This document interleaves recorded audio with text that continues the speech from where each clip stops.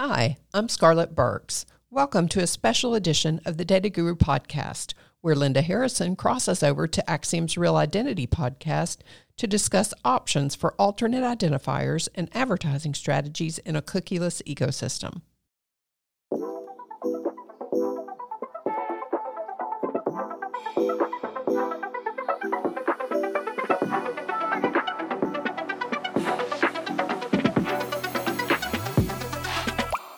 Hello, and welcome to Real Talk about Real Identity from Acxiom. This podcast is devoted to important identity trends and the convergence of ad tech and martech.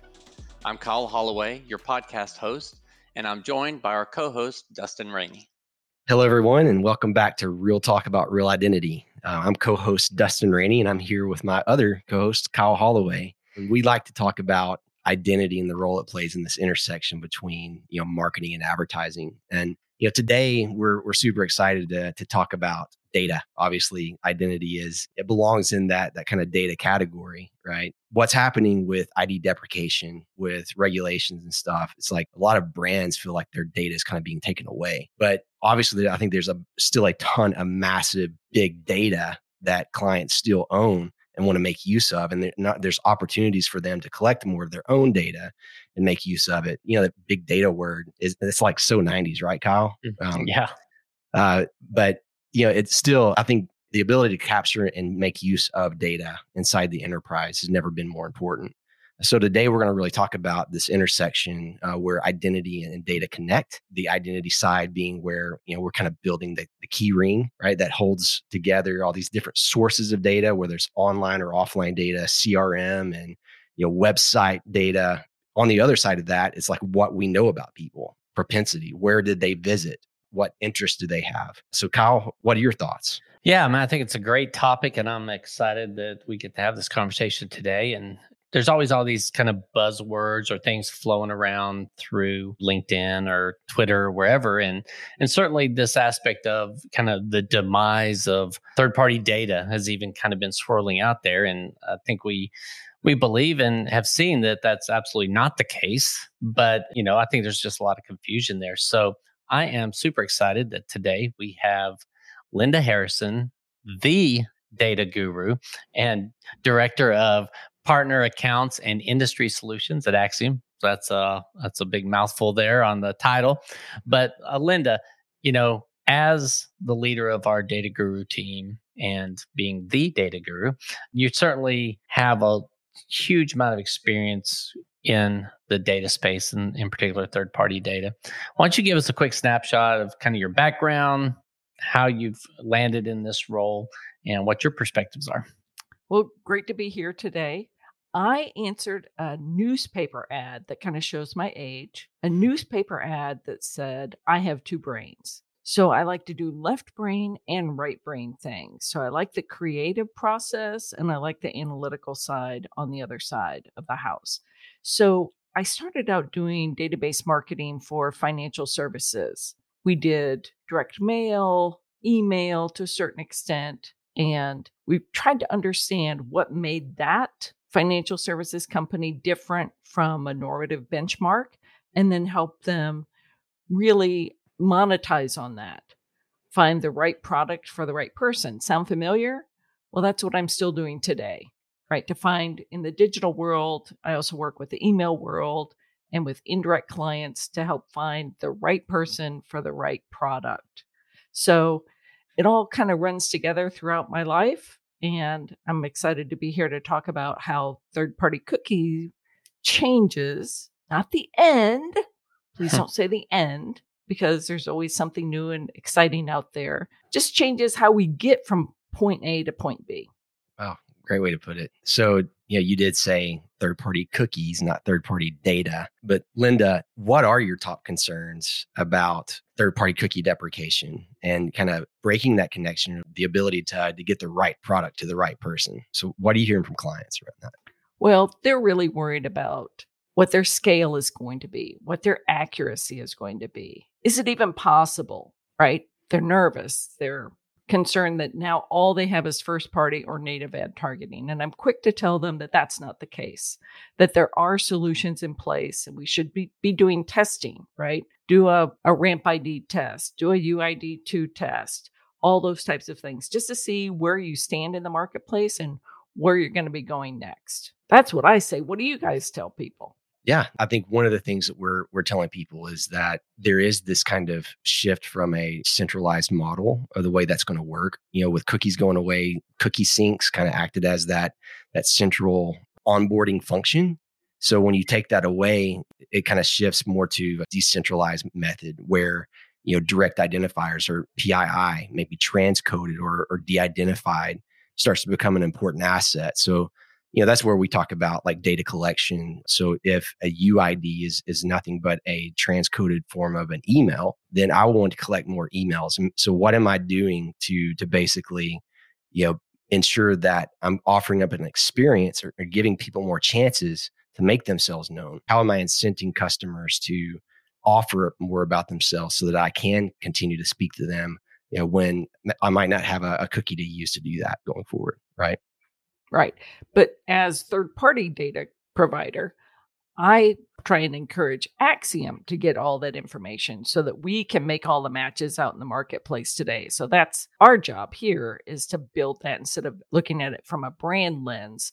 Think of it from an overall Acxiom lens. We're going to gather every piece of data, sort it all out, I would say, and let God sort them out. But we're going to let the DSP, DMP, ad exchange, everybody else sort it out and try and find the best matches that way. Yeah. And I think because of some of the changes and the fact that, even in the third-party ecosystem, the reality is it was a very complex ecosystem that was rife with its own challenges, right? And so really, it's not a matter of something just going away. It's a matter of just transforming how we behave and how we go about accomplishing the same goal. And in many cases, I think there's opportunity for it to get much better because we are going to be based off of more deterministic data on the back end, more consented data on the front end, and being able to marry those two together. And I think it is going to take a combination of what the brand is doing in their first party context, because they have that touch, that real life touch with that consumer, and they're able to capture those pieces of information with that consent and all the privacy components around that, marrying it up to then what the Axioms are able to do with that third party data, and that's being associated again in an accurate and privacy compliant fashion, such that now the brand's able to extend through that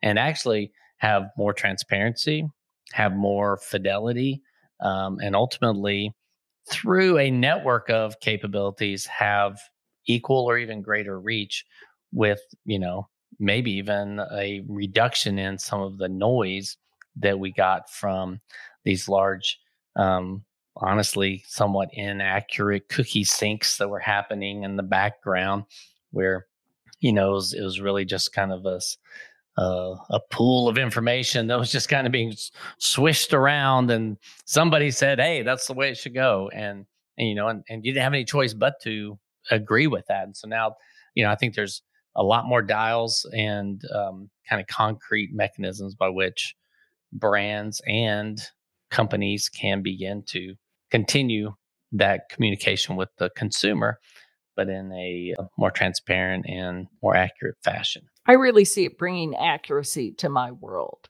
right? Instead of having every audience is 100% male and 100% female at the same time, maybe we could pick one and be right about it, right? That's a great effort there. And I think that will transform then how marketers kind of view the world and the aspect that, through all of this, despite the reach concerns and, the angst that is generated, I think on the flip side is it's going to bring more accurate advertising that brands can be more confident in what they're doing. And, and we've seen even through the P&Gs of the world and others where, they've really changed their strategies and have not seen a drop off in performance of that effort when they've gone to a more targeted effort. Yeah, Linda, one of the things you talked about earlier is like, Acxiom plays a specific role, right? And, outside of what the brand's doing on their own. And I think this is an area where I think it is like this intersection. It's like a true intersection of how data and identity kind of intersect. And that's like third-party data. It's built off of a consent-based identity spine, right? The ability to augment those matches from one client's first-party data to another. So, we hear about clean rooms all the time, but, the concern is scale. It's always scale. It's like, if cookies, I'm never going to reach the scale that cookies are going to bring, but, and I'm being told I can put my data into a clean room and make a direct connection. I want to get your thoughts on how we leverage our data to maybe help augment some of those matches. Yeah, so you can understand from a brand perspective who's in market for a product or has an affinity for the brand or for a competitor brand. So we have predictive data that is already tied to individuals in the known world that we're just bringing into the online world to add to their target audience. So we play well with others is how I talk about it. That you've got the people that you know, and I've got the people that you don't know that you ought to know, that are going to bring some additional sales. Yeah, great point. So lookalike audiences, very Right. effective way to go to market. So I take my best customers, match that against the entire US population, really leverage that, high value propensity data to really target, those customers that are most like my best. I think that's definitely something that, a lot of brands fear like they might be losing that. That's not so much the case, right? There's new ways around just pure cookie-based matching to allow you to still reach those high-value customers. Right. It may not just be your best customers. It may be your recently lost customers. Why did they leave? How do we find people to kind of fill that bucket, right? And it could be for new products, ideas that you haven't had yet. We often have to come up with segmentations or audience recommendations for a brand new product that they couldn't build a lookalike because they haven't sold any yet. In your title, it says Director of Partner Accounts. So how does partners come into play in this aspect of building out these audiences? And like you're saying, cases where a brand doesn't even, have something to look alike from. Is partner data integrated into that? And how are you guys approaching that? Yeah, so we partner with lots of companies, right? Acxiom can't own everything. So we have partners that want to be known, and we proudly display their name like MRI or Ipsos, a new data marketplace with Equifax and Polk, etc. And then we have partners that don't really want their name included, and we Acxiom brand name it.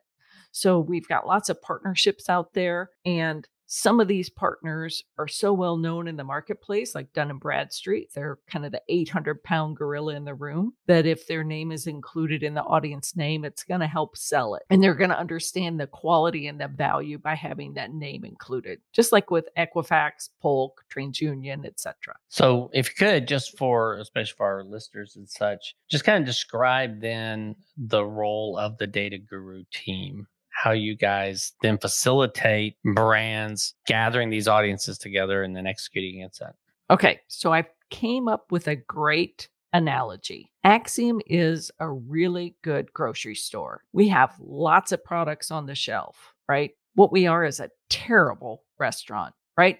So you need a personal shopper or a personal chef to go through and bring together some of the basics, which is info-based. That might be what you consider, bread, butter, eggs, milk, etc. And then some specialty items, maybe the caviar of the world, maybe some pre-mixed items, your Stouffer's lean cuisine already in a bag, and you just pop it in the microwave. And oftentimes we're creating that concoction across all of the different options so that we really come to you with some creative ideas on how to solve the problem. We'll give you kind of t-shirt sizing, small, medium, large, good, better, best, and let you test and control different options. And we're happy then to help distribute it anywhere you want to in the digital world. So we can get it anywhere from Facebook and Twitter to the Trade Desk, MediaMath, wherever you want to go.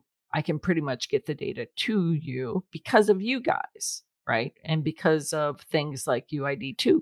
So as you've been working with clients through this past 18, 24 months with all this noise in the market around deprecation and such that we've just been talking about, How's performance been? I mean, what have you seen on the ground as you're executing these efforts for clients? Have you seen a big drop off? Are you seeing alternatives? What? Well, I'm seeing an increase in price on some platforms. I think everyone knows that Facebook and Instagram and Twitter have dramatically increased their CPMs, but I'm not seeing a big decrease in performance. So people have to be smart and set their KPIs and set their number of touches and those types of things. But other than that, things are pretty much rocking along as they always have.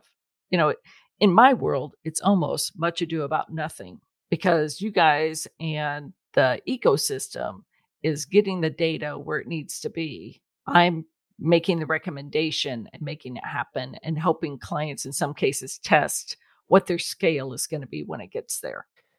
One of the things that listeners and clients or customers are also super interested in is always around privacy and, how we manage or how do we decide what sources of data we bring in and make use of. Can you share a little bit about kind of what we do, the process we take to make sure all that data is, privacy compliant and consent based? Yeah, I'll use an old Sheila Cole-Clazier remark. Just because it can be done doesn't mean it should be done, right? So Acxiom takes consumer access, notice, and choice very seriously. And we bring together data so that it's fair for all parties involved, right? So we have information about, age, gender, presence of children, but we're not going to market to children themselves. We're only going to market to adults over age 18. And we have a team that creates the data. And then we have the privacy impact assessment team that looks at the uses of the data. And we set lots of guardrails in place. And then we simply don't do some things that could be done, but we've decided not to, right? If it's sensitive data. I had a client the other day wanting to target to people who had a need for a certain medication, right? I'm not going to target to people based on some medication requirements. I'm not going to target people based on their sexual orientation. That's just not something Acxiom's going to do. Gambling is another one because it could be considered embarrassing or sensitive. So there's things that we could provide in the marketplace, but we're simply not going to. Acxiom helps you with marketing to the right people for the right things in a privacy compliant way. Because we don't want you to be on the front page of the New York Times for marketing something that shouldn't be in the marketplace, that they just haven't considered all the implications of. So that's what we act as another guardrail on the team to say, hey, we really need to include age 21 plus on that, or this should only go to this market area, that it's not legal in all states. Like cannabis, we're not going to market cannabis. It's just something that Acxiom's not comfortable doing at this point in time. Yeah. I know another area that, kind of down that same path is like the use of artificial intelligence or machine learning, right?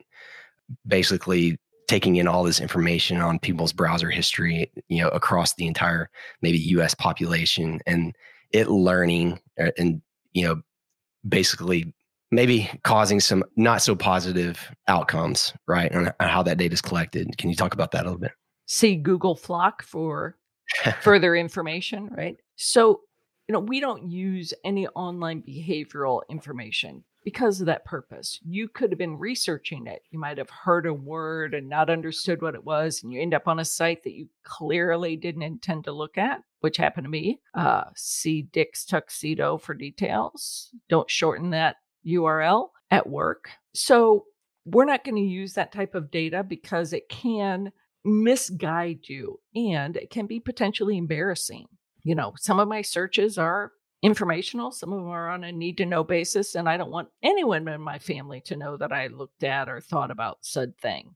Right. So obviously then for Acxiom, for probably a broader swath of the industry, the process of partnering with folks, as you mentioned, as well as building our own data assets, that there's a lot of rigor that's going into the compilation of those data sets, right? And the privacy aspect of that, what's going into what are the even the topics and the propensities and that we are targeting as part of that.